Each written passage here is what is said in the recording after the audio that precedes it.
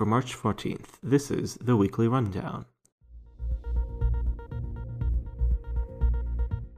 Today, down with the monarchy, Amazon unionization, giddy up skiers, violence against women, and the book Losing the Signal.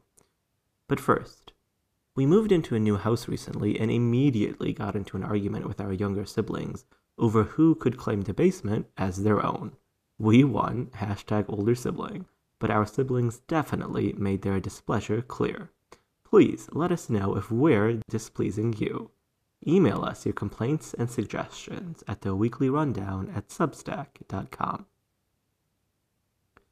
Big idea. The Queen is dead. Long live the Republic. Well, maybe she's not dead just yet, but the British monarchy should be. Oprah's interview last Sunday is still in the headlines, and we'd like to take the opportunity to talk about how stupid monarchy is. It's past time for the UK and its Commonwealth, shout out to our Canadian readers, to ditch their queen and establish a republic. First, consider how morally bankrupt the idea of hereditary leadership is. We don't care who your daddy is. You don't deserve to be the head of state unless your citizens select you in a fair way. Let's be clear, the Queen is only the head of the UK because her great-great-great-great-grandpa was the most vicious and powerful warlord of his day. Second, consider how reprehensible the specific institution of the British monarchy is. Don't forget that the Crown oversaw the rape and plunder of colonies and profited off of slavery for half a millennium. Finally, consider how damaging the monarchy currently is to the UK.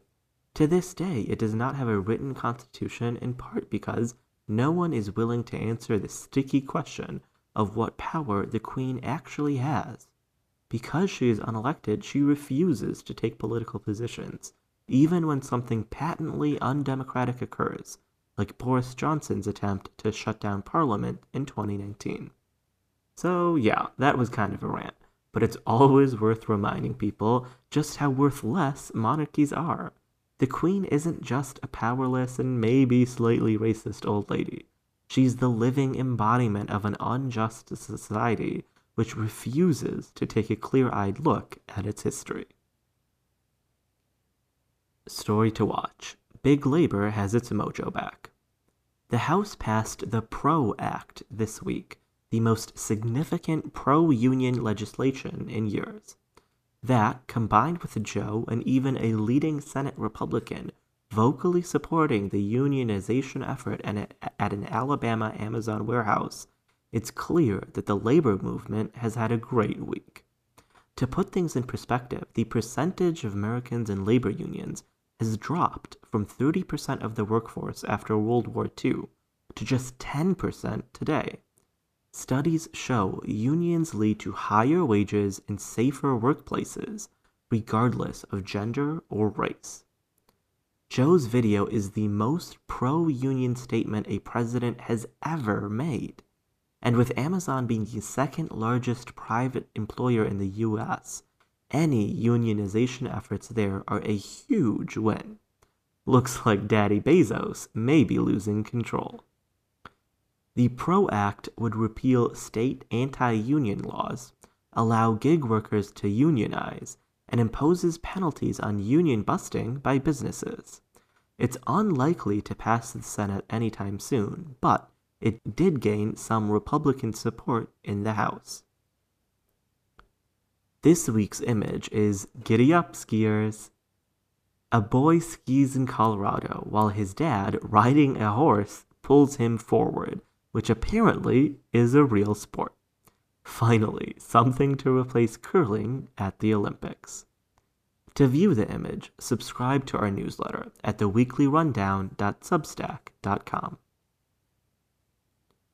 This week's number: 1/3 of women worldwide face violence.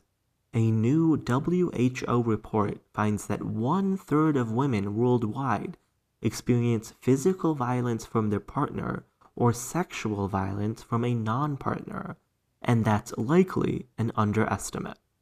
This is the largest ever study on violence against women, capturing 18 years worth of data. younger women and women living in poorer countries bear the brunt of this violence. The WHO is calling for a global, comprehensive movement to empower women and prioritize their safety. What we're reading, Losing the Signal. A 288-page read recommended by reader MM.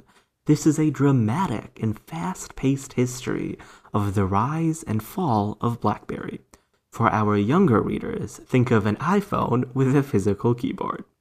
Also, this newsletter is secretly transferring your youth to us. As reader MM writes in his review, the book contains extensive interviews with top BlackBerry leadership and is a reflection of just how quickly trends can change in the tech industry. Reader Mailbag.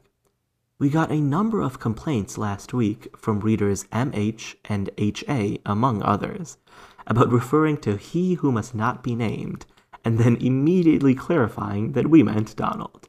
We hear you, and forevermore our newsletter will refer to him solely as you-know-who. No clarification necessary. And in case you missed it, Joe signed the latest stimulus bill into law on Thursday.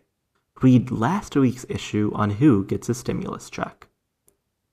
Democracy in Hong Kong is dead, as China will only allow pro-communists to run for city legislature.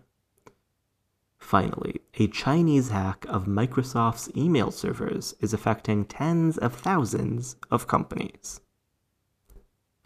That's the Weekly Rundown, produced by Ahmed, Yunus, and Faisal. Email us your feedback and questions at theweeklyrundown@substack.com. Be sure to subscribe at theweeklyrundown.substack.com. Thanks for listening, and see you next week.